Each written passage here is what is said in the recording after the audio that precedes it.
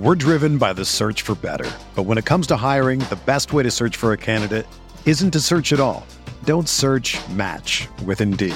Indeed is your matching and hiring platform with over 350 million global monthly visitors, according to Indeed data, and a matching engine that helps you find quality candidates fast.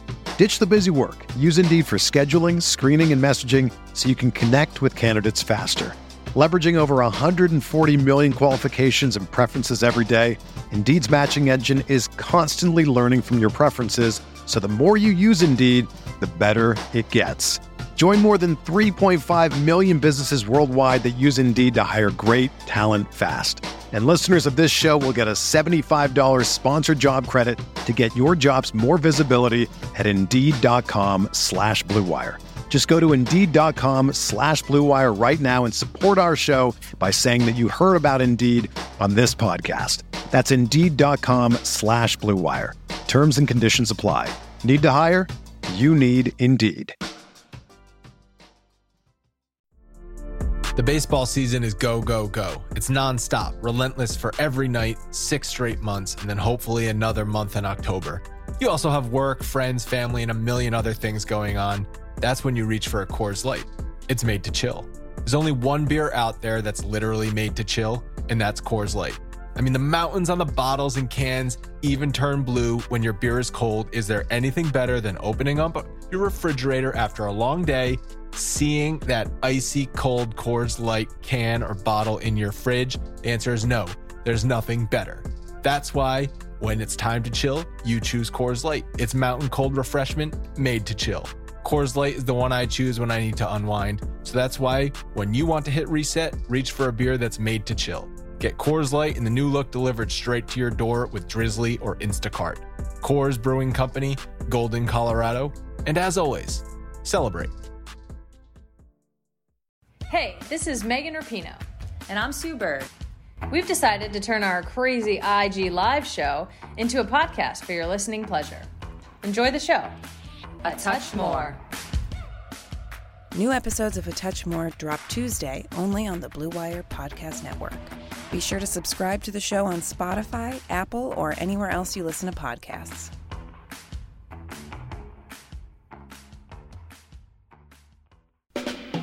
We are breaking down all aspects of Yankee baseball. This is the Bronx Pinstripe Show with your hosts, Andrew Rotondi and Scott Reinen. Let's go.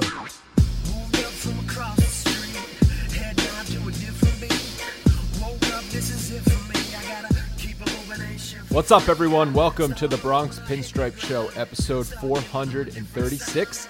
Today, we are brought to you by betonline.ag. Support the show, support Scott and I by going and placing a couple bets on betonline.ag. When you sign up using code BLUEWIRE, you get a welcome bonus. There are things to bet on, even though baseball, hockey, football, and basketball are not playing right now. Scott, do you know what I realized this week? I hate the players and the owners equally. Why? Because they're both greedy animals and they want to have... Each one of them has to have the best scenario for it to happen, right? Yes. They are both equally greedy. And I understand it's billionaires fighting with millionaires. So which side do you want to take? Well, I guess the millionaires, because the fans are closer to the millionaires than they are the billionaires, even though we can't really say we know what either of their scenarios are really like. But yeah, I just find them both to be insufferable in their own way. Can we just look at the players as the the guys who haven't hit arbitration yet? Maybe they've already gone through their signing bonus and they're just trying to make ends meet. Can we just think of the players in that way?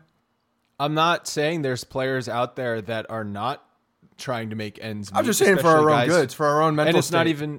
It's not even the guys who are drafted and got maybe a $2 or $3 million signing bonus, but for the other players the international signees who maybe didn't get the $5 million that Jason Dominguez got. They got $500,000, and I understand that's still a lot of money, but maybe they go through it at this point and they need every dollar that comes in. I get it. And also millionaires have bigger bills than everyday people. I get all that stuff. That's true. Those are all true But just things. the fighting and the constant back and forth and the leakage to the media from the owners. I mean, it's so transparent what they were trying to do with all these things that they were just leaking to trusted sources. And what were they doing? They were setting a bear trap for a stupid ass player to be on Twitch and say something stupid. And they caught themselves a Blake Snell. He walked right into it. He stepped in the shit. So you think this whole thing was just a trap just to get them talking so they could start complaining? Yes. Because Blake Snell, while he does have valid points, sounded tone deaf. He's a millionaire who's complaining about, I need to get mine, bro. I'm not going to get the Rona. If I'm going to get the Rona, I need to get mine. But he sounds like a jackass, even though he does have valid points. He sounds like an a-hole. Yeah, but to you, I think to some other people, he may not. To some other people, that just may be a real guy talking about a situation that he's in the current moment. It's not necessarily about, what the perspective, like he even said at the beginning of it. I'm not... I have no problem with what he said, to tell you the truth, because it's just a guy talking. And today, now we're just on live streams all the time and doing these things. So it's just a matter of like literally talking to your buddies. And that's just the way things are. That's just the reality of today. He was talking about it. And even in the beginning said, kind of preempt, I understand what this may look like. I get it. I know what this is. But at the same time, I can't not say it. Can't not speak the truth that I'm currently in. My only problem with him was that he's like, yeah, I gotta make sure that I could die. This will be in the rest of my body for the rest of my life. But if you pay me, I'm good. Right. So his life is worth $3 million extra. Yeah. If you only give me half of that, I'm not gonna chance this thing. But I get my full money. I'm out there right now. I'm out there. I'm dropping the show. The paddles are on the ground, and I am throwing some long toss, getting stretched out. Yeah, and make no mistake about it, the owners and the players can talk about how safety and health is the top concern. It's not, though. Money's the top concern for both sides. Yeah. The only way they're going to get back on the field is if they agree on money. They will make concessions on both sides. They will compromise on the health aspect if the money is okay for them. If you haven't realized, that's what's happening throughout the entire country / world right now, because everybody is getting very... But we talk about baseball. So no, I'm just saying like an overall general theme of just like the tiresome and like the fatigue of being, in this pandemic, it being away from other people that are just so frustrated with the way that they can't make money or earn because of what's happening. So I think there's a real frustration on everybody's part.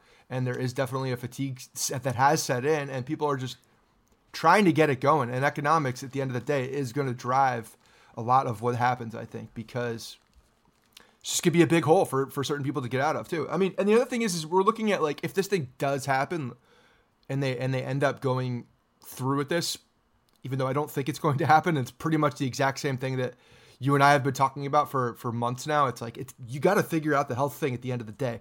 Not so much figure it out, but have a very solid, not even solid, like definitive plan for if things go bad.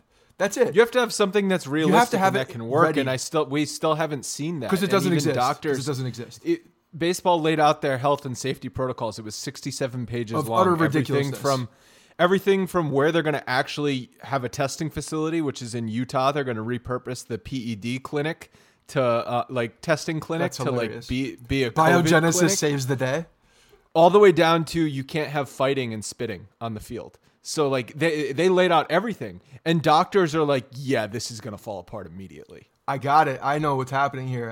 I know what's happening here. A-Rod's been outspoken, getting behind the owners.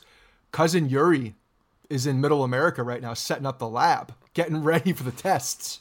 Yeah. Cousin Yuri's collecting, mopping up the piss all over. He's ready to go. He's ready to go to get this testing phase 2.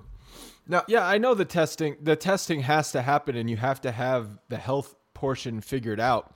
But I just can imagine both sides sitting in the room, the owners and their lawyers and the Players Association and their lawyers, and they're like, yeah, health, but like, what about dollars and cents? I needs to get mine, right? Exactly what Blake Snell was saying, the lawyers are saying, and the owners and the Tony Clarks are saying inside that room. I needs to get mine, bro. Well, I mean, we talked about how strong the Players Association is consistently, and how the It's the strongest in all of sports. They don't want to set any precedent that will negatively affect them in the future. And while this came at a terrible time because the next CBA is right around the corner. Yep. So this is all about setting up for the next CBA. It's an interesting case study, though, when you look at it in a bubble, in the sense that this weird shortened season, because of something completely nothing to do with the actual sport or the owners or the players or anything having to do with baseball, is now going to be affected. Or how can we make it affect the CBA coming up around the corner? Because there is no precedent for this because it's never happened before. If you look at a strike, strikes happen because players or owners are unsatisfied with whatever the agreement is. This had everything to do with just people couldn't do anything because of health concerns mandated by doctors. So how they're going to spin it into some kind of a precedent is interesting, because from an outsider's point of view and looking at this whole thing go down, because I don't know how it would hold up. I understand they're going to try to have it hold up and try to lean on certain things. But they don't want to even open the door for that. They don't want to open the door for that. Nope. And that's where you get this revenue split. So back in March, when the league first shut down, it was decided, players agreed that we'll take a prorated salary. And that was agreed upon. But there was contingencies in that agreement that, things could change.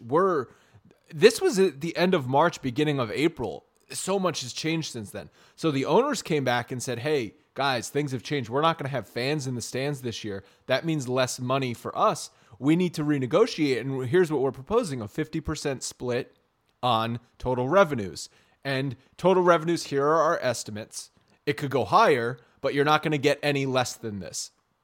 They're wording it so it sounds fair, right? But Tony Clark is coming back, and the Players Association is coming back and saying, this is essentially a salary cap, and you're using the coronavirus health crisis to work in a salary cap because you failed to get a salary cap into the league in every other negotiation we've ever done.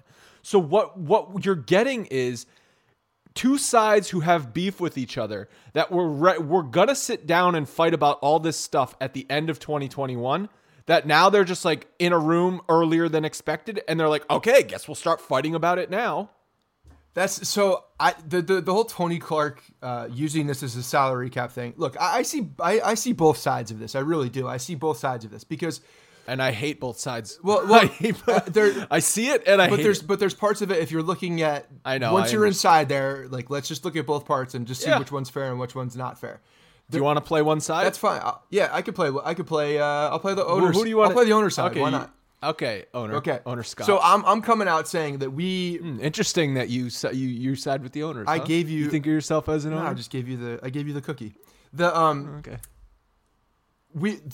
We came to the table in the beginning of this thing not knowing what to expect, and we were willing to go and give a prorated salary based off of what we already knew, based on revenues that had been in the past, based on contracts that were already negotiated. We're honoring that and getting our players through what we thought maybe was going to be the bulk of this thing.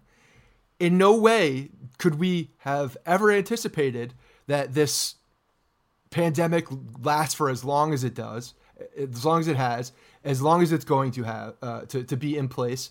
And the fact that 0 fans can be allowed in the stadium will affect owners in very different ways, through the gate money, through the money at concessions, through all of these different aspects that we cannot bring in revenue now.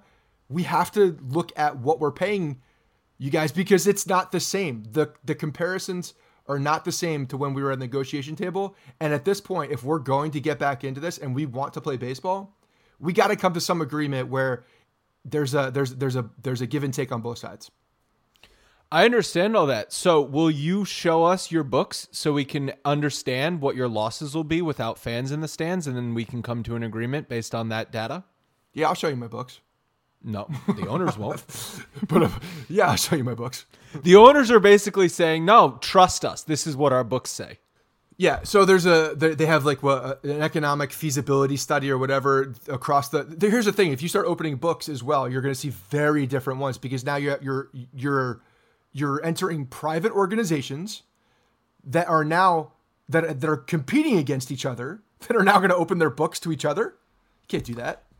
No, but That's like saying to all once these you bring private in companies, this, like, oh, open your books and like, schmooze it around with your competition. you don't have to open books unless you do this 50-50 revenue split based on revenue. Because the whole point is, okay, we get a 50% chunk of the revenues. What is the actual revenue? They're just estimating. They're just telling the players, trust us on good faith. Here's what it's going to be. Why can't we? When we don't actually know, like, okay, I understand you will lose money because there's no fans in the stands. Like that's obvious. But what are the lines? What is the bottom line here? Because there's plenty of teams in baseball who operate at like 5,000 freaking fans a night. The Marlins have averaged less. I wrote it down. 6 teams in the league averaged less than 20 fans in 2019. 20,000 more than half. 20,000 fans. Less than 6 teams averaged less than 20,000. And the league total average, like it was like 29,000. It declines every year. It's declined each of the last 10 years. Last year was like 29,000. It was the lowest point in 10 years. Average fan attendance per game. Yet somehow revenues were an all-time high last year. So if you go, how much does really attendance affect revenue? Well, not that much. If you're going team by team and you start looking at what the payrolls are in Miami or in Kansas City or in some of these other places that may not have a big draw at the gate, then you're going to see different comparisons because of the multipliers aren't there, but it's also probably cheaper. We don't know how much they got their stadium for. We don't know if it's owned, if it's subsidized money. No, I'm not talking about net earnings. Things. I'm talking about revenue. The owners are saying we're going to lose revenue because there's no fans. But last year was the lowest in 10 years of paid attendance across the league, and it was the highest ever revenue. Ever. Just because in of TV stadium deals. revenue? Oh, well, that's all public money. Total that's all revenue. public money. That's public. Those are public deals. Right, it's total. But what the owners are arguing is we're going to lose money because of no fans in the stands. But what the players are saying is that's not where you make your money. Right. You make your money on TV deals, and guess what? TV's going to be better than ever now. I know it's only half the games, but TV's going to be better than ever. You're going to do an expanded playoff, so more eyeballs and more ad revenue for playoff games because more people watch the playoff games. Shit, you want to expand it even more for playoffs so we can get so I can guess mom, bro? Fine. Every team gets into the playoffs. Like, the players don't give a shit. They just want to get paid. They have to do the same things at the end of the day. At the end of the day, they have to do the same thing to get on the field, right? Owners have to. So the way I think about this at the end of the day, I'm done role playing, by the way, because I have no more case. Because I agree with the players. Lost. But it's on the. I could argue the owners. It's on the player side. It's on the owner's side to figure out the revenue. Honestly, yeah. Because no one's guaranteeing. When I sign a contract, if I'm a player, I'm not guaranteeing how many people are coming to see me play. Exactly. It has nothing to do with that. Absolutely nothing to do with that. It's on the owners to figure that part out. It's that you gave me this contract. Yeah, I'm not controlling your marketing budget or what you're setting your tickets, your prices at. Like, yeah, maybe there's some trickle down where the tickets go up a little bit if you sign me to a big deal, but not really. I don't control what you do as an owner for this team. So you need to figure it out. Yeah, this is a weird time, but if you want me to do the exact same thing I would have to do for full money, why would I have to do anything different? Why would I get paid less? Right. That's what it is. At the end of the day, they signed a contract to play baseball. That's it. Not have anything to do with tied to who plays or who watches, how many people watch, where they're being streamed, how far away they got to sit from their buddy, like if they can go to their mouth or not for a sign. Like, none of that is in any contract ever. It's all about you getting ready to prepare to play baseball, then going out there and executing on your abilities and playing baseball. I will figure out the rest as the owner. Right. That's it. That's what it comes down to. It's the bottom line. Mm-hmm. So it's either them saying yes or no. Like, they'll agree to that, and they know where that is. Like, if they budge off of that, now that's a precedent. Now we're talking about other things that the owners can use in a contract negotiation, because now it has nothing to do with this pandemic, but it has everything to do with the fact that this negotiation is now stemmed away from the ability for them to just play baseball. Now there's a correlation with them playing baseball and the amount of people in the stands, and they can't have that. And the owners, so that's the player's perspective, and I totally understand that. And then from the owner's perspective, it's like, well, like how you started the argument, circumstances are out of our hands and they've changed throughout the country, and we need to adapt if you want to get $1, because if you don't show up, all you get is that was $170 million agreed upon total lump sum that they could distribute to the players how they want. Again, right? These are estimates too. Like No, that was what they were. The estimate if they didn't get on the field this year. Oh yeah, right. Yes. From the beginning. Yes. So the players, divvy that up amongst the players. I don't know how they would divvy that up. I'm assuming based on what guys are assigned to. Maybe, I don't know, maybe you'd have like your Giancarlo Stantons of the world who are already banked hundreds of millions, $100 million. Like, you know what? Like, give it to the other guys. I don't need the $1 million. But whatever that is. But the owners are saying, well, if you want $1, you got to come and play. You got to come and play under our terms, because this is what our circumstances are.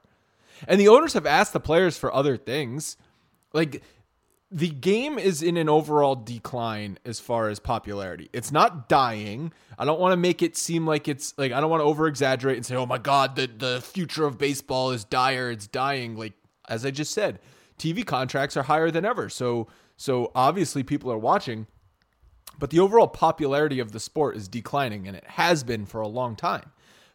Owners and MLB has tried has approached the players for certain things like pace of play, different rules to increase like the what's the word? The visibility, not visibility, just the overall like enjoyment of the on-field product for certain fan bases. They're who they think they need to attract, which is the younger. They have a bunch of old heads at MLB trying to figure out what young people want to watch. That's the problem. That's one of the problems.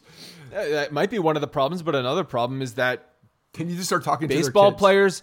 Baseball players really don't give a crap if they take 31 seconds in between pitches, or if they step out of the box 7 times and a game takes 3 hours and 42 minutes. Maybe if the owners were at home more and were present in their children's lives, they'd know what their children want to see. But so it's just I understand the argument on both sides, and I think both sides have valid points, but I also think both sides are greedy as hell, and they're going to fight tooth and nail until they get the best deal for themselves. It's going to be so hard to get either side to compromise. Look, at the end of the day, though, when you see both sides, like if we think that they have a valid point, at the end of the day, there is a contract that a player signed, and obviously I don't know the small detailed print in this contract. We all know the overarching money and years, but everything I know has nothing to do with the amount of people that go into the stands. And if that's the case, and it's not tied to a regional TV deal either, because then their contracts would be even higher, because you'd have some kind of an incentive for these deals. They're not tied. They're not correlated.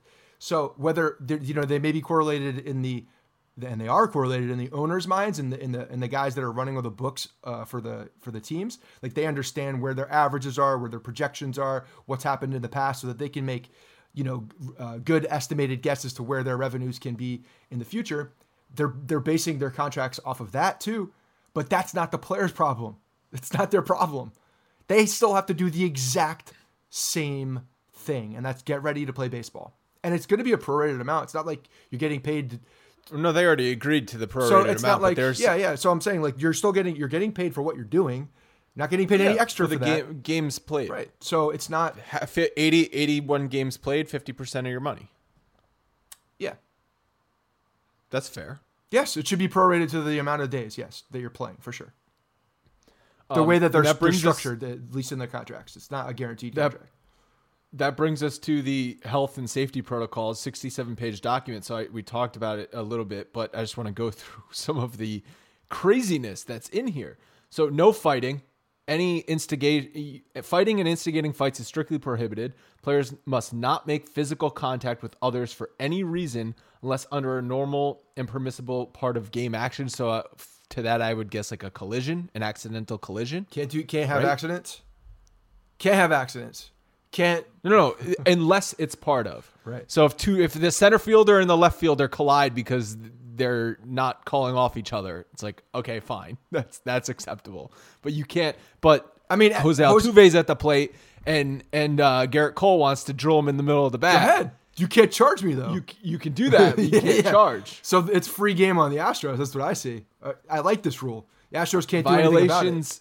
Violations will result in severe discipline. Jose Bautista accidentally got punched in the face. Like, things happen. He ran into Rougned Odor's fist. No finger licking. No spitting. No mascots. No bat and boy. So girls, are we bringing in swat. pine tar? Is pine tar now legal? Why? Because you can't get moisture on your fingers. You can't lick your fingers to get a grip on the ball. Oh, the rosin dries your. You probably can't touch the rosin, right? Or you have to swap the rosin every inning? or you need some kind of an agent to help you get a better grip. The stickiness helps you get a better grip. It's got maybe each pitcher will have their own little fanny pack of goodies like rosin, pine tar, sunscreen. Yeah, because you have to apply it like if it's more than 6 feet away from you and it's next to somebody in the dugout, then you're screwed. He can't hand it to you. He can't hand it to you. What if you? No swapping of the lineup card. No high fives. No fist bumps. You can't go to restaurants for road teams. You can't shower at the ballpark. You can't sit close in the dugout. You can't touch your face while giving signs. What if my bat touches your bat? What if our swords cross? Done. Hey. Done. Hey. Well, you know how some guys kiss their bat. Can't do that. You definitely can't do that. What if that's like your? Can't lick the bat? What if you've kissed your bat since you were like in 8th grade? Do you know that GIF of A-Rod? It was like the game. It was like drizzling out, and he's drying off his bat in between his legs. Yeah. Can't do that. You can't. Teams are encouraged to fly in and out of small airports. Players have to isolate in their hotels on the road. Ubers and ride-sharing services are discouraged. Players should not eat from buffets or share food with each other. How are they going to do all this? Yeah, they're not making any money. They got to share plates, of course. So what? So we're not going to pay them their money, and then they have to buy their own meals too. I don't understand how you're going to police all this. You're not going to police this stuff. This is like just inherent. This is like the habits of players. This is like the rule where you can't step out of the box. At the play, like, okay, guys, just so you know, you can't step out of the box. Can't step out of the box and like take your time and spin your bat and wiggle your ass. Can't do those things, and then they just do them. Who's going to stop a pitcher from going to their mouth? What are we going to do? So if we're doing that, this is kind of the other side of what do you do when one person gets sick? Okay, what do you do when people continuously go to their mouth because they have to or just because it's routine? Are we stopping the game? Are they ejected? What happens if they go to their mouth like 2 times? Is there a warning system? What happens? Yeah. Well, see, it's like a pitcher going to his mouth, I think, is more realistic than just like a player spitting, because that's like you're standing out in right field. It's like, oh, spit. You know how many times you go to your mouth without thinking about it as a pitcher? They probably do it like 1,000 times. What happens? I bet if you counted up a single game, it's probably hundreds of times. Pitcher goes to mouth. Pitcher goes to mouth, throws a fastball. Fastball gets hit to shortstop. There's a runner on first. Now the shortstop holds the ball, throws it to the second baseman. Second baseman holds the ball, throws it to the first baseman. Now 4 people have touched it, including the pitcher. The ball is now discarded somewhere. Everybody has touched the ball. Then everybody else goes to their mouth the next inning. Or is someone coming out with hand sanitizer? Oh no, you can't have bat boys, so you can't have anybody coming out with hand sanitizer. Better have it on you. Maybe instead of like sunscreen, it's just hand sanitizer. It goes away so fast. It's just alcohol. It gets rid of all the oil. It's not tacky. It gets rid of everything on your hands. That would be that would completely defeat the purpose of any substance.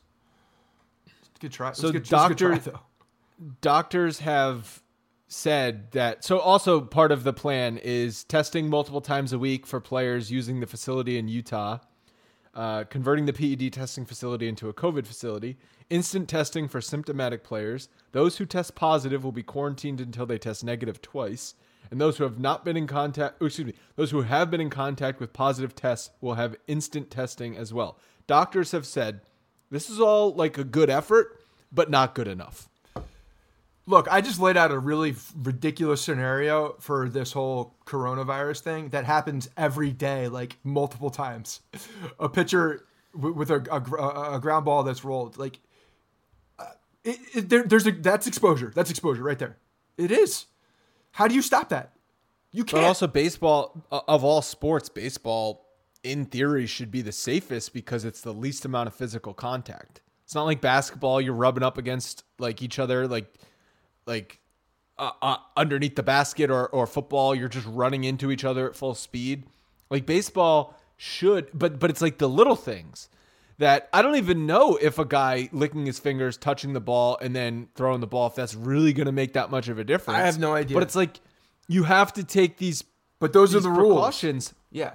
I know you have to take these precautions, and they just don't seem realistic. They're not realistic. They're not. If you I don't see how this can happen. You have to look at just how people go through their life. Just a normal thing. It's like an intuitive process here. All of the things that they have listed in this document, a lot of the things are just normal, everyday things that people do without thinking. If you can't do those things, if you got to be conscious about not spitting, not licking your finger, imagine how many thoughts are going through your brain. Like, how are you going to hit a 99-mile-an-hour fastball? There's so many things that you have to think about on the field doing these as well. Now you have to consider all of your normal habits that you have to completely shut off. It's just crazy. It's just wild. So John Heyman tweeted he spoke to some baseball folks who said they wondered if, 1, it's not as safe as they thought, 2, it's impractical and not doable, and 3, if it's even worth it. What I see is that it's not practical, not based on what they're listing in these documents. And they're listing in these documents what they have to list in these documents based on what the doctors are saying, right? Like that's why they're there. It's not because it's not because MLB thinks that they should do this to prevent it. No, they're consulting with doctors who are saying, nope, can't do this, can't do this, can't do this, can't do this. And when you lay it down and you open that 67 freaking page, you're like, well, we're screwed. We can't stop this. Well, it's also because whether that actually is controlling the coronavirus or not, like that has nothing to do with it. But the fact that you have to have this mandated book and these set of principles and rules in order to get on the field, if that's what has to happen and you have to abide by these, you're screwed. Can't happen. Right. And if they do go out there and play under these guidelines, we're going to catch the first pitcher out there licking his fingers. Like the cameras are going to catch that. Everyone is going to be watching at home. There's going to be 1,000 little clips of it on Twitter and Instagram and everywhere. And then it's a whole big deal. The next morning, like the New York Times has an article. Garrett Cole licks his fingers, throws ball, might have infected the entire league. It's like, oh, okay, now what? No, I see this going down a path that's not good. And so here's my question. Because they want to get like this mid-June spring training and an early July start date. It's May 18th. When's the drop dead date? I don't know. It's coming up, right? It's got to be coming up. They can't keep dicking around for the next 2 months. It's been well, they met for the first time last Tuesday, and all that's happened is they've been like media leaks of fighting. That's all that's happened in the last week.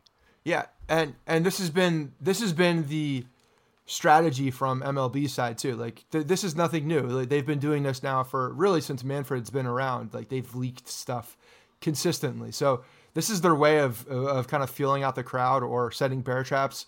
If you're looking at it that way too, like this is how they've done business for the past 2 years. They've leaked things so that the public can have a reaction. Then they gauge what that reaction is, and then they do whatever they do behind the scenes, make another bad. It like almost never works if they keep doing it. Well, and now that everybody understands, it's not just like certain people know what they're like. Now everybody understands that you're just leaking information to leak information.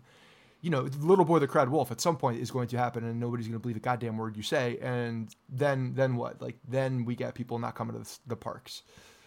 And it's like the same trusted sources that they go to every time. Jeff Passan, Ken Rosenthal, Buster Olney, like it's all the same major news reporters who come out little triple, like, okay, let's give Rosenthal this, let's give Passan this, let's give Jason Stark this, let's give John Heyman this, let's give Joel Sherman this, and then it all compiles together. Everyone fights with each other. Blake Snell goes on Twitch. Alex Rodriguez makes a stupid video. Mark Teixeira makes a stupid comment on ESPN.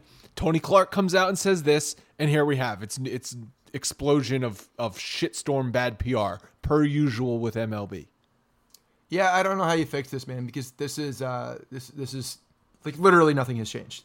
All of this noise, and at the end of the day, There's no difference. There's no difference to where we are. We're in a place where owners are saying one thing and players are saying another thing, and they're very far off. And at the end of the day, they have to satisfy the doctors, and they're not going to. There is no shortage of action going on at our exclusive partner, betonline.ag. NASCAR is back, and BetOnline has hundreds of other games, events, and sports to get you in on. You can still bet on simulated NFL, NBA, and UFC events 24 hours, 7 days a week.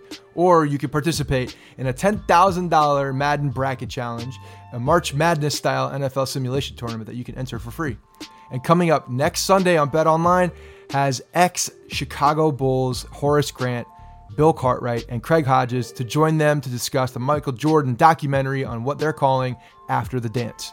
Visit betonline.ag and use promo code BLUEWIRE to receive your new welcome bonus and check out all the action. BetOnline, your online wagering solution. So the other thing that I wanted to talk about was what if some players choose not to play? Because that's a realistic possibility. Sure. Rob Manfred was on CNN. He said, "We hope we will be able to convince them that it's safe. If there are players with health conditions or players with doubts, we will not force them to come to work." So there's going to be, Sean Doolittle had a long Twitter thread about why he has concerns. His wife has some health issues. And other guys, Mike Trout, Garrett Cole, Zach Wheeler, their wives are having babies this summer. So obviously there's a desire to be home for that, but also a health issue with that. Bryce Harper has expressed some concerns with this. So if you have players who decide not to come, what's going to happen with them? Are they going to get paid? Well, the union says that anybody with a pre-existing condition, that's just like if you tear your arm in spring training. You're still under contract. You can still get paid. If you blow out your knee, you go on the disabled list.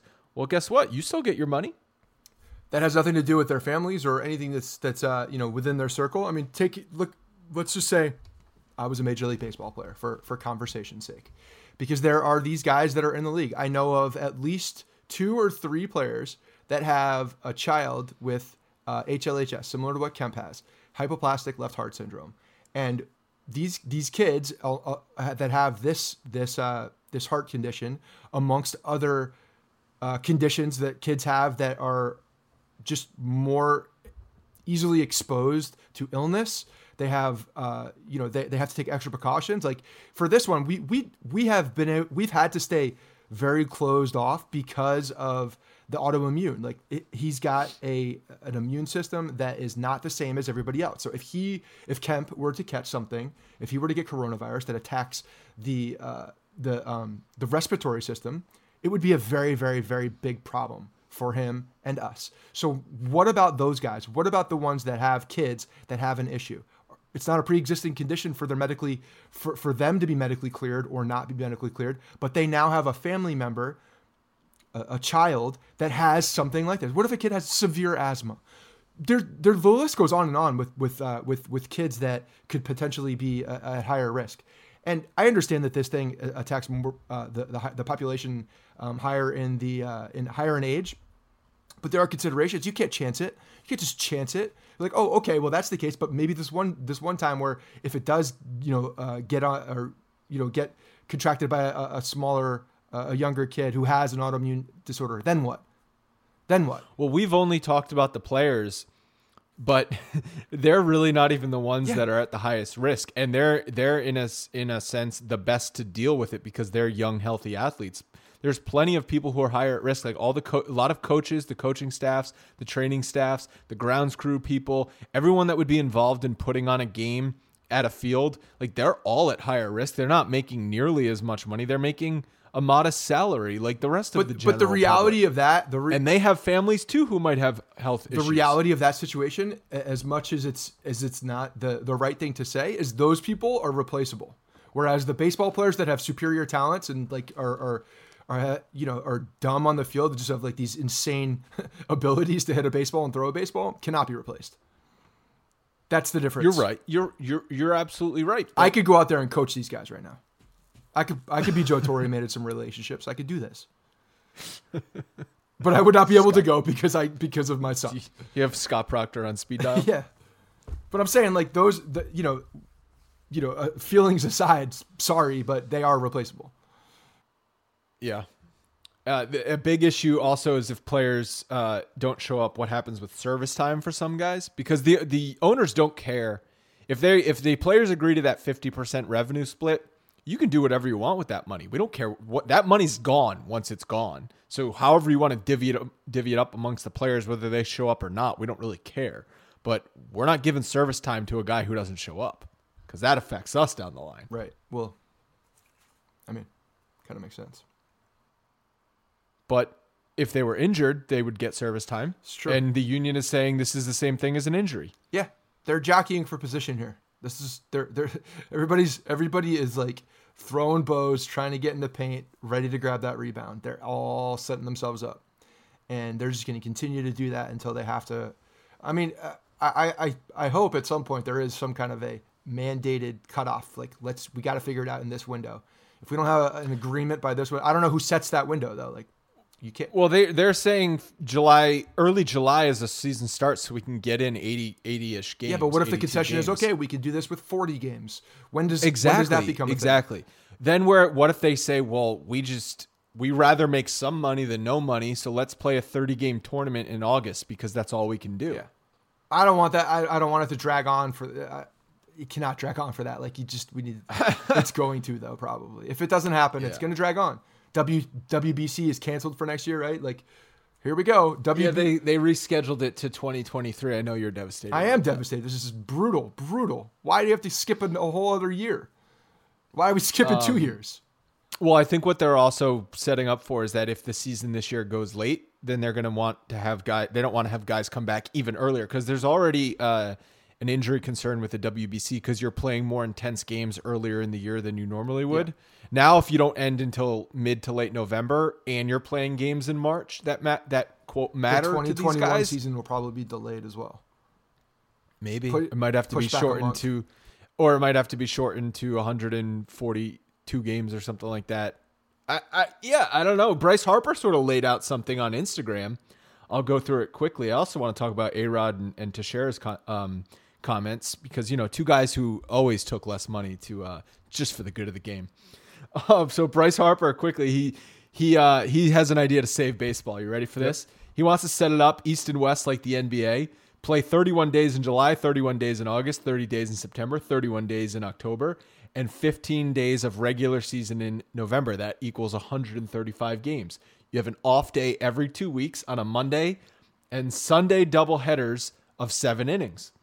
30 players, 6-man rotation, so you can save arms. He says it's not a big deal if we don't want to do this, and we can also have the DH. Yeah. Playoffs. He wants to make it like a college World Series. Super Bowl week / college World Series for the playoffs. Here we go. 10 teams, round-robin tournament in Texas or wherever stadium you can find. 3-game series. You win, you move on. If you lose, you play the other loser in a 1-game wild card. Or you could play it in Vegas. He's from Vegas. Everyone can bunk at his parents' house in Vegas, maybe. Economic stimulation. I wonder how much. Or everyone just goes to the Bellagio. Yeah, how much money did Vegas give him to send this tweet out or Instagram? You get down to 2 games. You play 2 teams. You play a 7-game World Series. But talking about pushing the season back, he said you could back up the next 2 years so you could have room for this. So maybe a May 1st, 2021 start and an April 1st, 2022 start. Bryce Harper just saved the sport, people. Wait, he's backing up 2 years, but 22 is on April 1st? Oh, because we've moved forward to March now. April 1st is like a pushback. Yeah, opening day was supposed to be March 26th. Yeah, I mean, I guess. So, yeah, I'm glad how he addressed, the reason why we're here. This is really good plan here. Well, Bryce Harper's not paid to worry about health and safety. He doesn't even know what city he's in. Getting eyeballs on the. I can't wait to bring back the parade to DC. I mean, he did it. He was a man of his word. He did do it. You're right. He did do it. How did he know? I mean, it's kind of. Is that what we have to do? We have to ship someone out to make some stupid amount of money over an elongated contract that really I don't understand, so that they can bring the championship back to the place where they were. It feels like an A-Rod move. That feels like that's a very A-Rod move. Guaranteeing. What do you think of A-Rod and Teixeira's comments, because so Teixeira said he would take pennies on the dollar to play this year to just give the people, it's your American duty to give the people some entertainment, and he would take pennies on the dollar to do that this year. Yeah. And A-Rod says that we should agree to their 50-50 split because the owners are in a really tough go, and I want to be an owner someday, so we need the 50-50 split. I don't even know who the hell that is in that impression at the end of it. It's like, I don't even know where that was going. Yeah, Teixeira took a lot less money to go play for his hometown in Baltimore, right? Play for the Orioles. Mm-hmm. Big believer in the people. And Alex Rodriguez, the top earner of all time ever for players. Yeah. Still trying to earn that dollar, baby. That's what he's doing. He's trying to get his. I love the video of what was it? Was it like a social media post of him making a more formal video? Because he was definitely getting the A-Rod hand movements like directed at a camera. And then there was like a behind the scenes. How many takes do you think he does for those?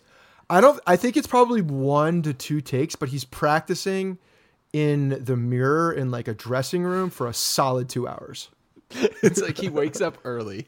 J-Lo's like, what are you doing? What are you doing, honey? He just goes, I got to memorize my lines. I got to do something. Got to memorize my lines. He writes out a script. And just, the pullout stuff is up there. In the he's corner. not writing out. He's got the S's. He's got the S's. You know those S doodles that you did, the 3D S's? He's got like 1 million of those on the page. He's not writing out his script. Okay. You think someone wrote that genius? That genius post for him? Yes. I think everybody writes something for him. The words that come out of his mouth are not like actual thoughts. They're just a script. He's like the Truman Show. I just find there's just so much tone deafness going on. It's all calculated. It's not tone deafness because they know the tone. They're not deaf to it. They understand what they're saying. They know the words that are coming out of their mouths. This is all calculated. This is all, hey, can you please say something? Just like Adam Jones implored the players to go speak up, say something, go out there. And then you get all of a sudden a bunch of players talking. Like there are guys that be like, yo, let's go, rally the troops. Owners are talking to A-Rod. Listen, Alex, if you want to be, I don't even know why I'm talking like that as the owner. If you want to be like one of us, you got to stand on your podium and deliver the goods to the people.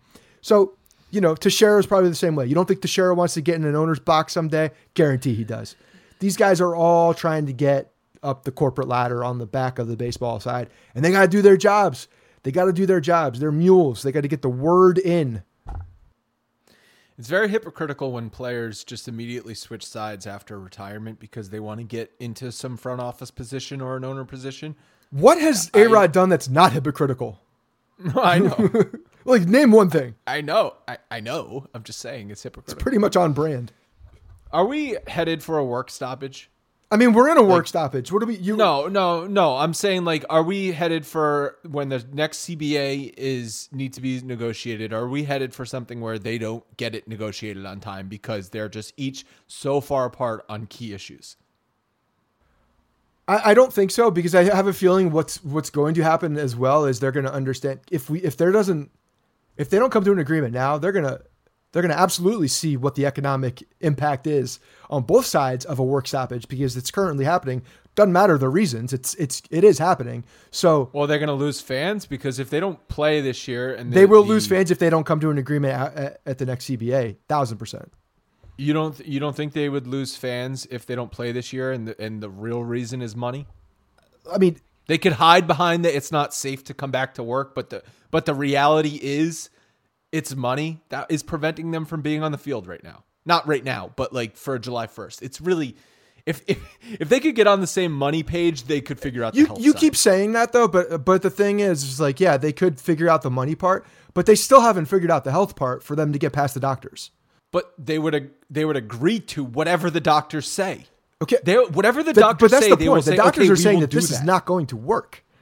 So they'll go to a doctor and be like, sign off. Tell us 0.1 to 1 million what we need to do, and we're going to sign off on it on the bottom line. We're not even going to read the fine print, but we'll figure out the money side, and that's all we care about. Right.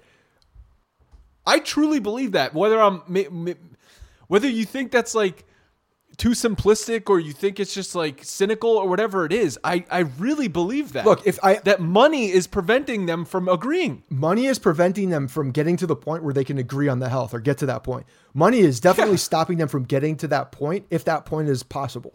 So there still is work to be done after the money, but the money's got to be figured out before anything else can be figured out. So yes, you're not wrong in that sense. Like, there are two sides of this, and the money is a game stopper. There's no doubt, whether they have the health figured out or not. So I think there will be some effect. Like, yeah, there's going to be some percentage of people that probably don't come back because they're losing interest. People are changing habits now. Like, it's happening. So there's going to be that.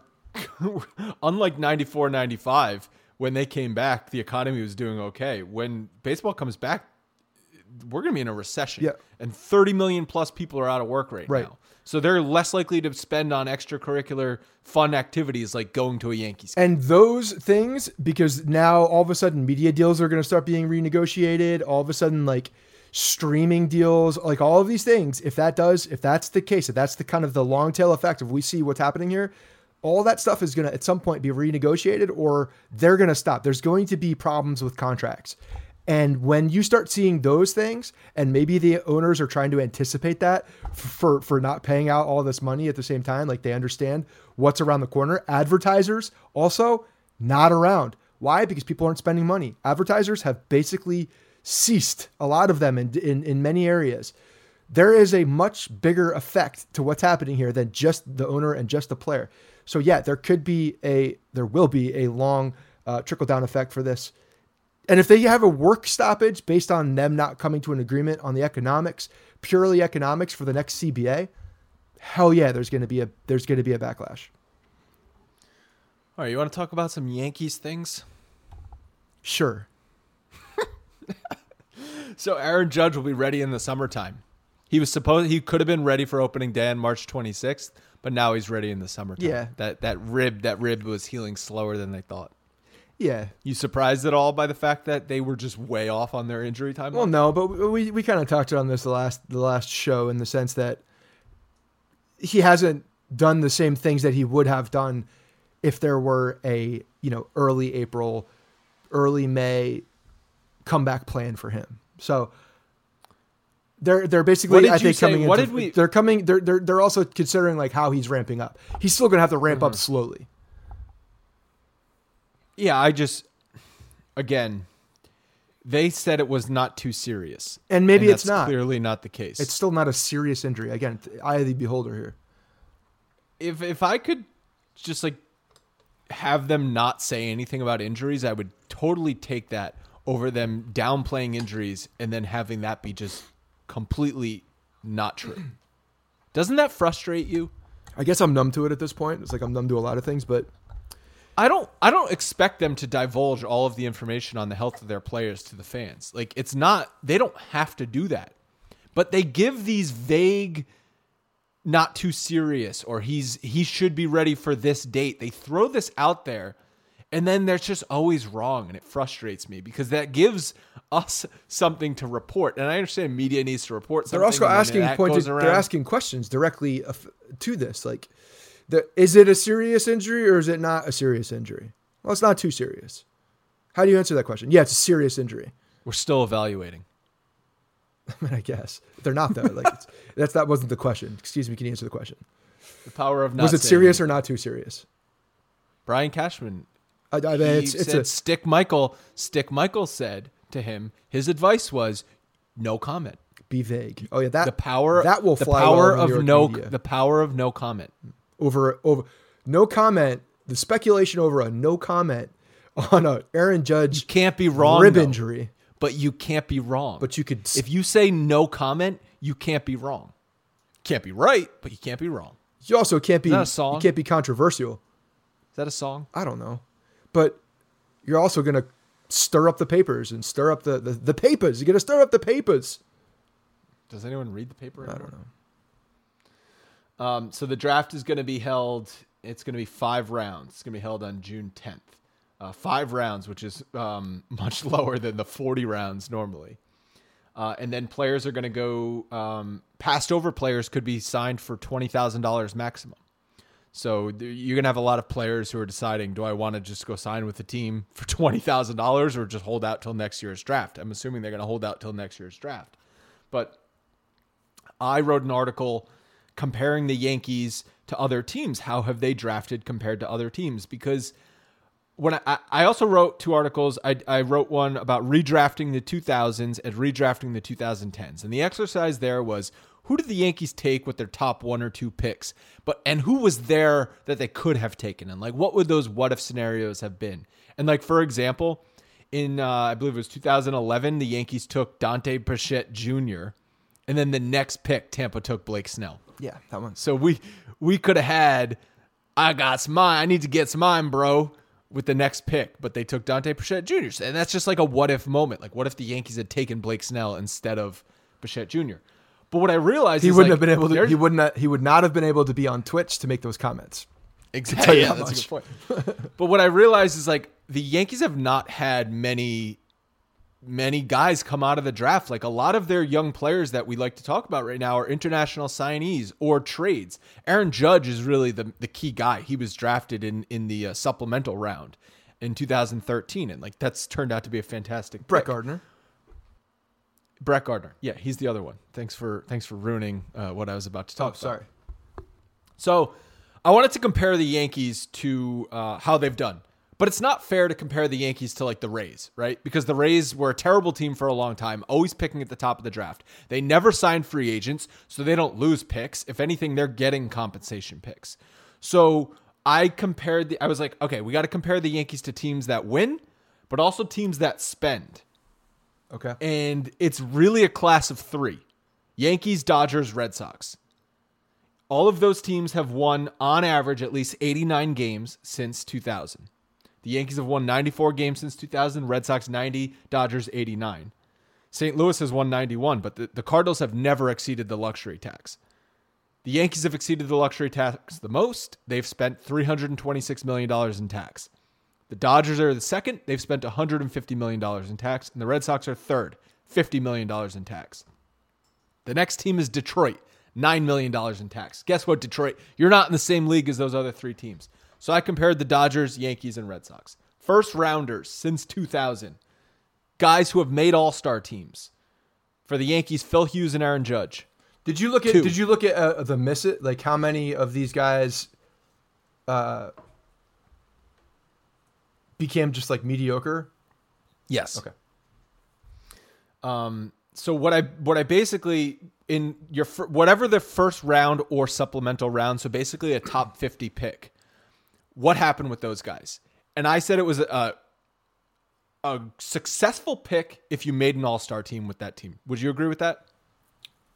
That's a home run pick. If you draft a guy in the first round, that's like a phenomenal like.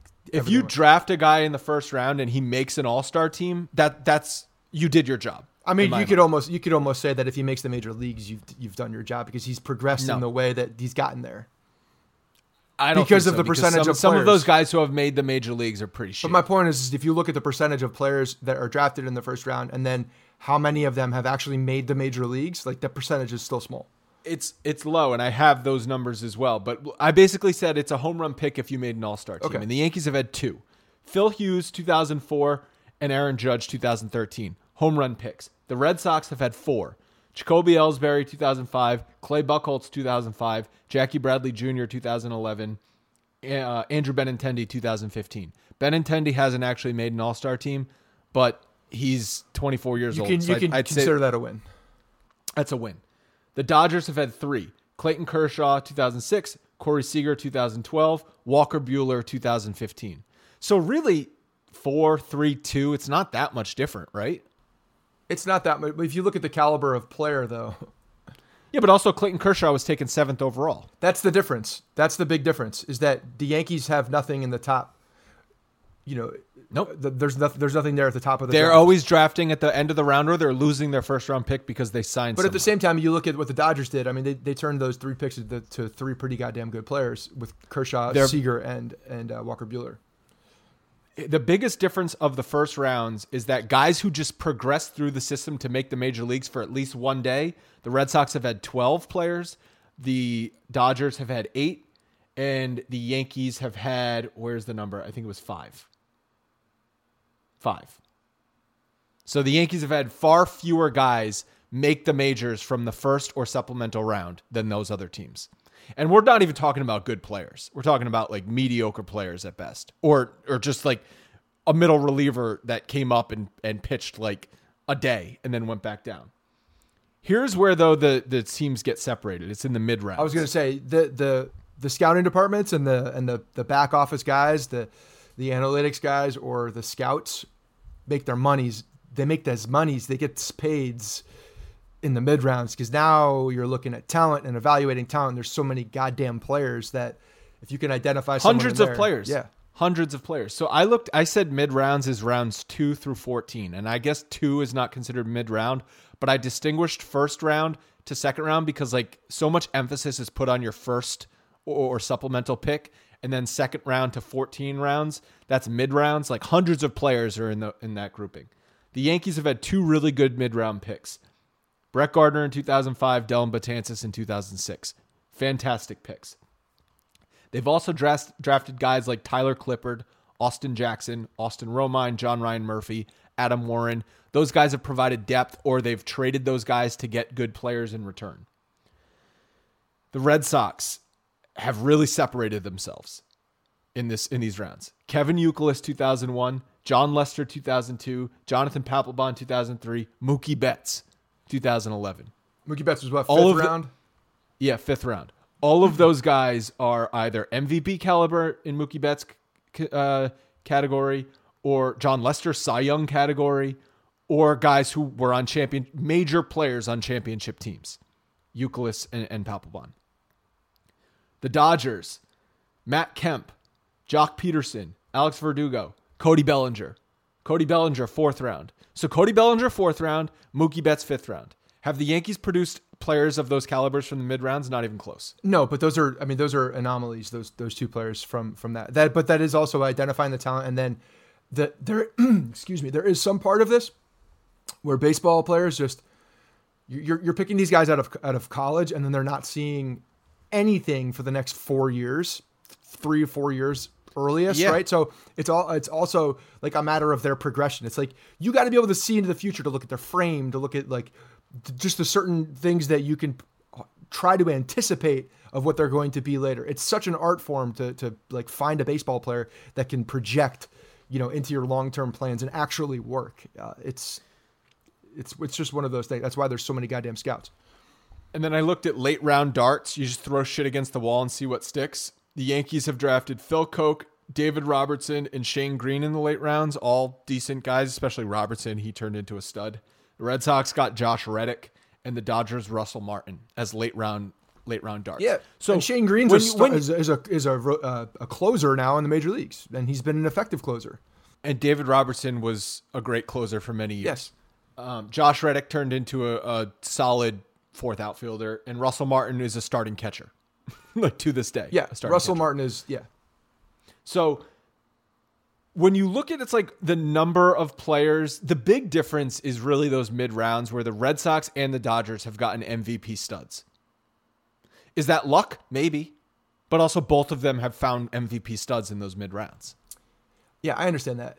I mean, you can look at as well. The Yankees did sign Aaron Judge in 13 at 32 overall. I know it's in the first round. Draft. Yeah, what did I say? Signed. So, but he's not a top 10 guy. Like you see those top 10 guys within the MLB draft of like the no doubters of the year, right? So of Judge course, was you've got your drafts where Bryce Harper goes 1, Manny Machado goes 3. Yeah. It's like, yeah. But Judge was they took a risk at taking him at that point because they saw something that a lot of teams, almost every team didn't. So when you're looking at that in that way as well, like they identified that talent and yeah, Mike Trout was taken 25th overall. And wasn't even the Angels' first pick in the year's draft. Right. They took Randall Grichuk before they took a pain in the ass. Mike Trout. A pain in the ass. So yeah, it's not an exact science. It's not like the NBA or the NFL where these guys are obvious and they make an immediate impact. But like those guys can make an immediate impact. Yes. You draft a player in baseball, if everything goes perfectly, he might debut in year 3. If you're on a really good team and he's fast-tracked as a pitcher, maybe year 2 bullpen. maybe postseason. Right. September call. Yeah, lightning on a bottle kind of pick. But yeah, So it's I'm not a saying the long-term Yankees thing. have been much worse than these teams, but they've been worse than the Red Sox and Dodgers at drafting. I think we've seen some significant changes in the way that Yankees have gone through their minor leagues over the past 6 to 7 years. I was going to say 5 years. Okay. But the biggest problem for the Yankees to me has been their development, because I think they've had talent that they've screwed up.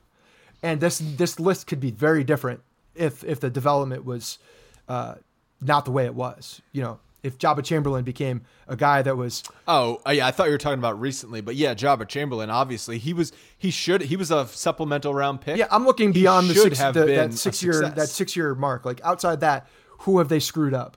And there's a long list. Well, you could say they've screwed up Ian Kennedy, because they took Ian Kennedy in the first round. He stunk with the Yankees and then ended up being a pretty good pitcher in Arizona. Yes, but they also, I think there was a fatigue set in with him as well. Like, you can only stand by a guy for so long. Whose fault is that? And then he progressed. It could be nobody's fault, because look, he's not that good. I mean, he's okay. He's not like he was a stud that came out that was like this, oh my God, I can't believe they passed on that talent. No, he's a mid-rotation starter though. And if you get a mid-rotation starter out of a draft, like that's a good draft pick. Yes, but it did take him a very long time to get to that point. And some guys can just, their bodies or the way that they progress can be longer. Do I think that the Yankees probably did all of the things that they could have to make these guys as best as they could, especially in that class? No, not at all. And that's my kind of my point. Like that 6 to 7 year window, like there have things that have started to change in the development stages. I think we're gonna look at the Yankees. Say in 3 years from now, we might look at this differently, because they took Jordan Montgomery in the 4th round. That could turn out to be really good.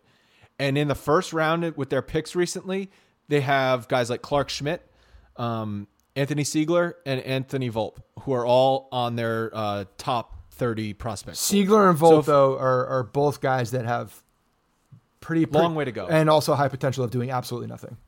Of course, but if one of those, if you 33%, if you bat 33%, so if Clark Schmidt turns into a major league starter, then you're 1 out of 3 of your last 3 first-round draft picks. Boom. Fine with that. Yeah, that's such a shitty percentage when you're talking about like the young But talent. it's high. And the top. It's high. I know. It's I'm high. just when you look at how you can Do you know just what miss that sucks? easily. The year they took James Kaprielian, I think 17th overall. Yeah.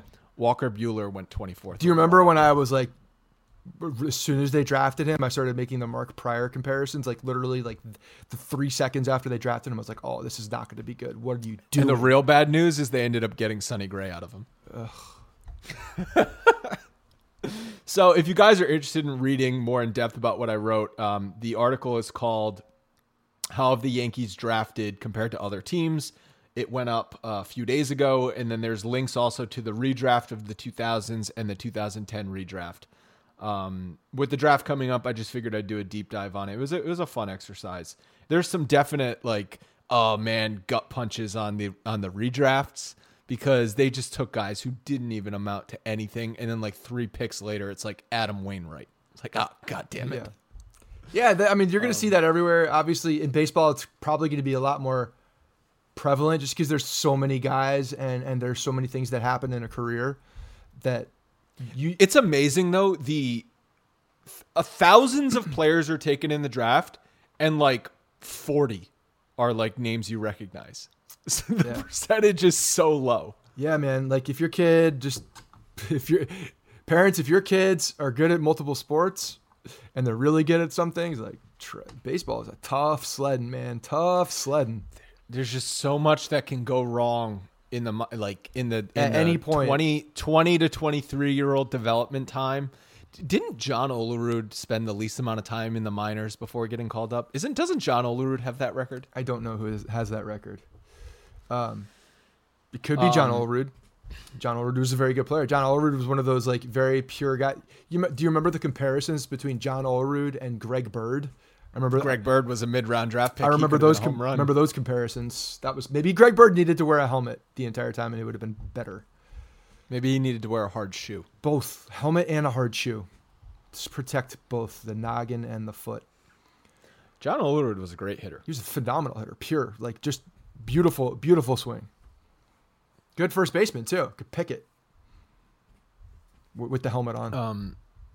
So kind of talking about building teams and stuff, former Yankees GM Bob Watson died over the weekend, and he was the GM after Stick Michael, before Brian Cashman. He was sandwiched in between those guys. So he was the GM for the 96 and 97 season.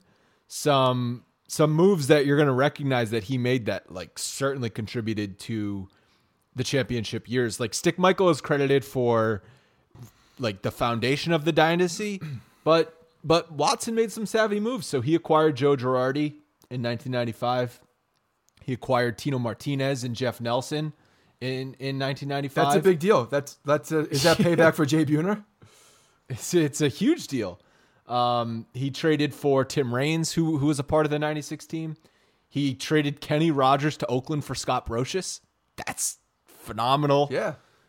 He signed Mariano Duncan. He signed Dwight Gooden, even though that was a George Steinbrenner request. And he signed Mike Stanton and David Wells. So a lot of good, solid moves in there for Bob Watson. I mean, big moves. That Tino deal that's his Mona Lisa move. Oh, for sure. They also got Jeff Nelson in that, who was also a huge contributor to these championships, and who they gave up, the Russ Davis, who was the young third baseman. Sterling Hitchcock turned into a solid pitcher. He was a good pitcher with the Yankees. I mean, he was but he's a number 4. I'd rather have Tino and Jeff Nelson. But they also made that trade, that Tino, like coming off of the Seattle booting them, the whole Mattingly fiasco, like that was a ballsy trade. You had to identify. I don't know how much. So I know Piniella had a part in this. Piniella recommended Tino. Said Tino can handle New York coming in after Don Mattingly, because not everyone could do that. Right. Yeah, and that, sort of like what Didi did with Jeter. Like it takes a certain kind of personality to be able to handle that kind of pressure. And it didn't go well in the beginning either. Like at some point, Piniella was like, "What am I doing? I can't believe I made this request." He did figure it out. Thankfully, he figured it out. But that's a ballsy move in '95 to make that move. And Sterling Hitchcock was definitely, one of the high Sox, big high Sox guy. Was one of the up and comers that the Yankees were excited about, and they hadn't been excited about a lot of players, especially a lot of young players at that point. So, the ballsy move. So, some other things about Watson. He was the first African-American GM to ever win a World Series, and he scored baseball's 1 millionth run. That's pretty cool. Yeah. And you finished The Last Dance yet? Yes. I was casually watching. I didn't watch the last 2 parts, so no spoilers, please. Okay, I won't tell you what happened. It was good though. It was everybody needed something, and this really did fill a void. Yeah, but next week they got the Lance Armstrong thing starting. So ESPN's going back to back with these documentaries. They got a bunch of things lined up. Did you see the one? There's one about the home run race. They're doing the McGuire Sosa thing. They have a few other ones. Are they doing like a whole thing on PEDs? I think it's just not that season. I think it's more around that season. No, I'm saying because they're doing a Lance Armstrong one. They're just looking for polarizing stories, I think. Right, because people are like, oh, ESPN needs to make a Jeter Core 4 docuseries. Like, there's no controversy there. Yeah, they went out, they won. They're all really good friends. They went home and watched VHS. No, they went to the clubs and like just ran through women, but like that's one episode maybe. Yeah, but nobody. There's no evidence or anybody talking. Maybe this will open some mouths, but maybe whoever could get the juice on like the whole Jeter after the game, like once the cleats were off. If somebody could get that story and get multiple people to talk, then you got a story. Here's the problem with so Jeter obviously if you had to pick one guy from those 90s teams and the 2000s teams, it's Jeter. But Jeter didn't do as much as Jordan did. Like, you can't in baseball. There's no one player in baseball that can make the difference that one basketball player can make. It's just impossible. Well, you can't make it about that. Yeah, that's the thing. You have to talk about the fact that that's why Jordan is the perfect subject to make these documentaries. Jordan's the greatest basketball player that has ever lived. So that's one of the reasons he's there. Probably the greatest team sport athlete that ever. But he's also extremely polarizing in the sense that the way that he had, affected his teammates, the way that he was a gambler, the way that, the Did he drama get with his suspended? father. Do you buy that conspiracy theory? No. David Stern Hell no. suspended Why him would for the David gambling? Stern ever want to get rid of that man off of their courts? If there was a gambling controversy coming up, he need to get him out of the league, because that would have been more detrimental than just him missing a season and a half. Nope. Not even. I don't Do even you think that there's a any little gambling connection to his father's death? No, I don't. I mean, unless it's like a small time thing. Like, I don't think it's like a big overarching thing. No. I think maybe he got himself into some trouble, possibly, like at that point. The dad got himself. Well, his dad was a gambler too. Yeah, I'm saying I'm saying it was more if it were if it had to do with a gambling thing, it may have been like a small time thing that was just like he pissed off the wrong people in a local North Carolina area, So no, I don't think it had anything to do with Michael Jordan, but If it came out that Michael Jordan was suspended from the league for gambling and it was all covered up, is that the biggest sports story of all time? No. Because you don't know what the repercussions would have been if it didn't happen. Well, yeah. What do you think is the biggest sports story of all time?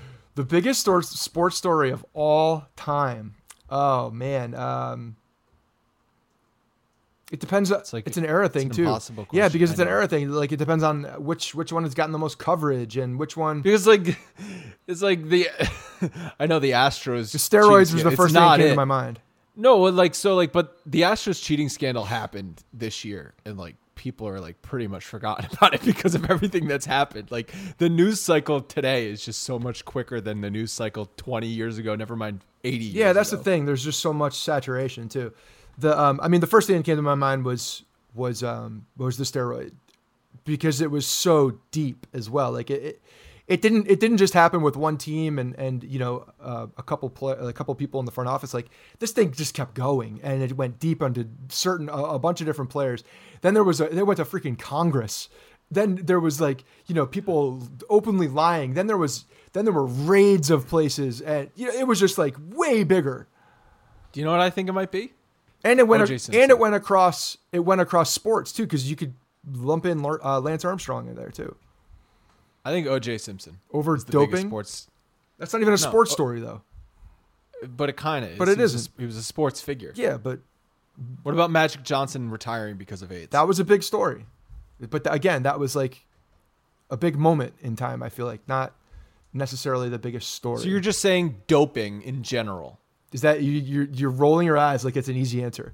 I think that steroids in sports is the biggest. No, because I think it's just too big, broad. But there's and it covers so many years. It's taken down one of arguably the most famous athletes in the world, Lance Armstrong, whittled him down. He is. I mean, it's international. You can't ride. He rides a bike. I get it, but he's freaking huge. Not to mention the whole Armstrong bands. Like the guy transcended sports. Then you get. Did you wear those? I don't think I ever wore one. No. But everybody did. I didn't follow trends. But then you have baseball, which was on the biggest stage, and the fact that the home run competition in '98 happened. Would you say late '90s steroid? Like, you're talking about late '90s to 2000s. You're not talking about the history of time. That's no, when this. I'm talking about the late '90s. Because steroids, according to some people like Jose Canseco, steroids really came into the game in the '80s. Yeah, I'm talking about the effect, like when it became a story. Because that's what you asked. You asked story, right? And this story went layers deep, very, very deep. So that's why I feel like it's the biggest. Whereas the Astros, we kind of know, like, yeah, there might be some new revelations here and there, but it's really. Did I see something that LeBron James's company is doing a documentary about the Astros? Yeah, I saw that. I don't know where or why, but yeah. It's a weird, like, I don't know. I feel like more time needs to pass. He's just fronting on money. He's just like giving money to a guy who's probably done it before 1,000 times. LeBron James doesn't have anything to do with it. He's just producing it. His name's being slapped. He's not even. Yeah, his name's being slapped on it. No, so he's funding it. But I feel like more time needs to pass before you can do a documentary, because the whole point of a documentary is to have perspective, and you can't have perspective 6 months later, especially if there's no baseball season this year. That's why. No, I'm saying, like, you need to have what are the ramifications of it? Let's see how the Astros do in the years following. Like, you need to have time pass before you can make a documentary. That's cool. I mean, we could do it again in like 10 years too. But I'm all for anybody building something to roast the Astros when they're getting off the hook. I know what you're saying. What is going to come out of this documentary that we don't already know? More hatred. More hatred. And I'm here for it. I just think that, like, it would be great if in 5 years and the Astros turn into like a mediocre team, and then we could be like, oh, well, look at the effects and look at what the cheating got them and then where they were after that, instead of, oh, we're going to have a documentary less than a year after the cheating scandal came out. Where are they now? Oh, still in the league, still doing well. It's like, oh, great friggin' findings documentary. Yeah, well, we'll build one in 5 years too. Add to the story.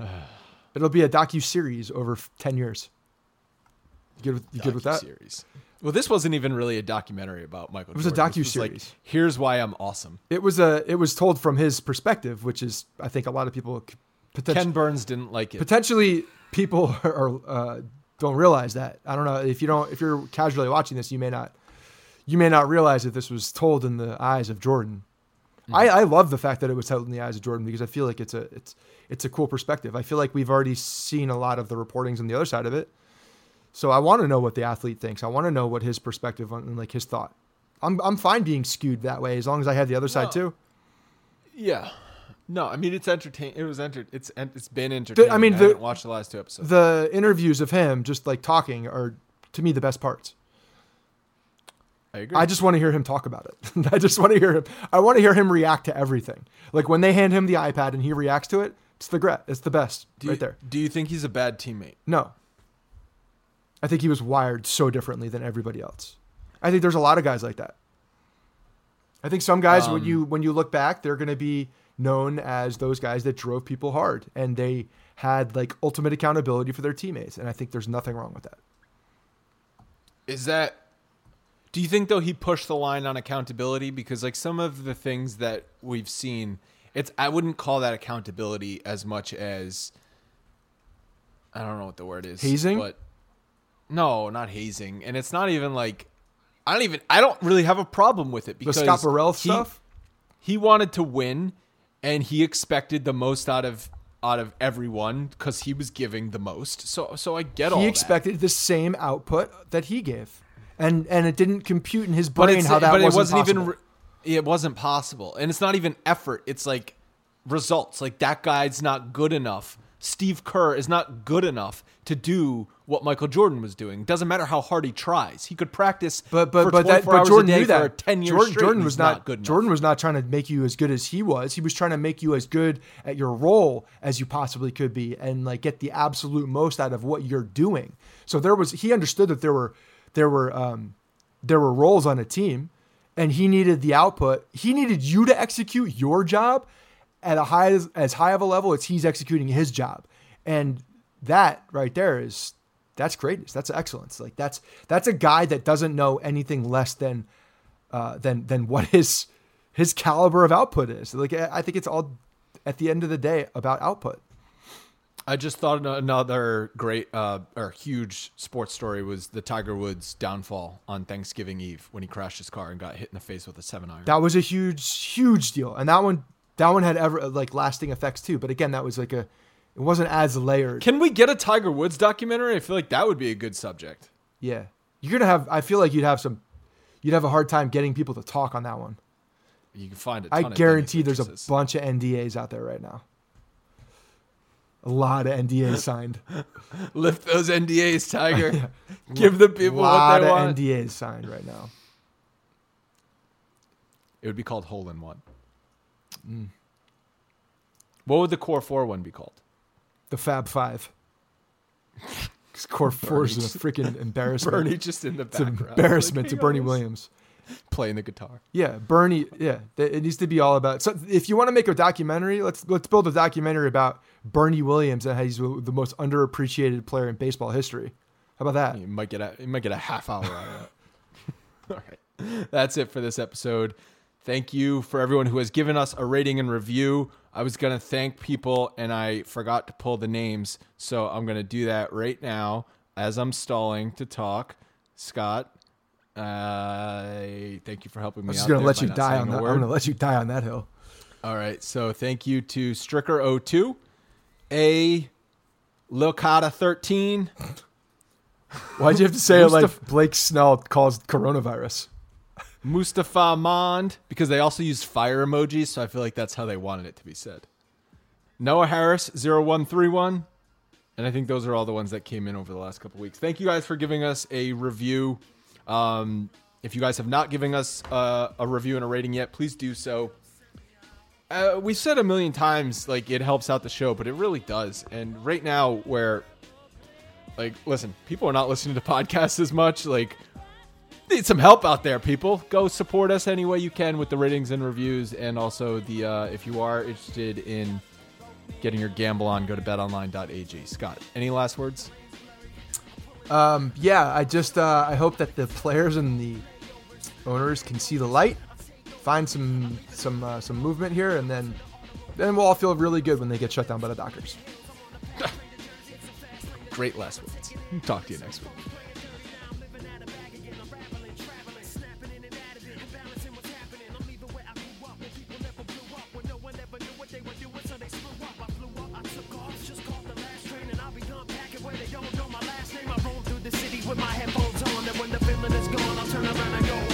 Hey guys, thanks for listening to the Bronx Pinstripe Show. Make sure you find us on iTunes and subscribe so you can get all new episodes directly onto your phone. If you do like the show, we'd love for you to take a minute and give us a 5-star rating and review in iTunes. It really helps us out and allows us to create more shows. We're on Twitter at Bronx Pinstripes and the same on Facebook. You can always find us there talking Yankee baseball. Thanks again, guys, for your support. Really appreciate it, and go Yankees.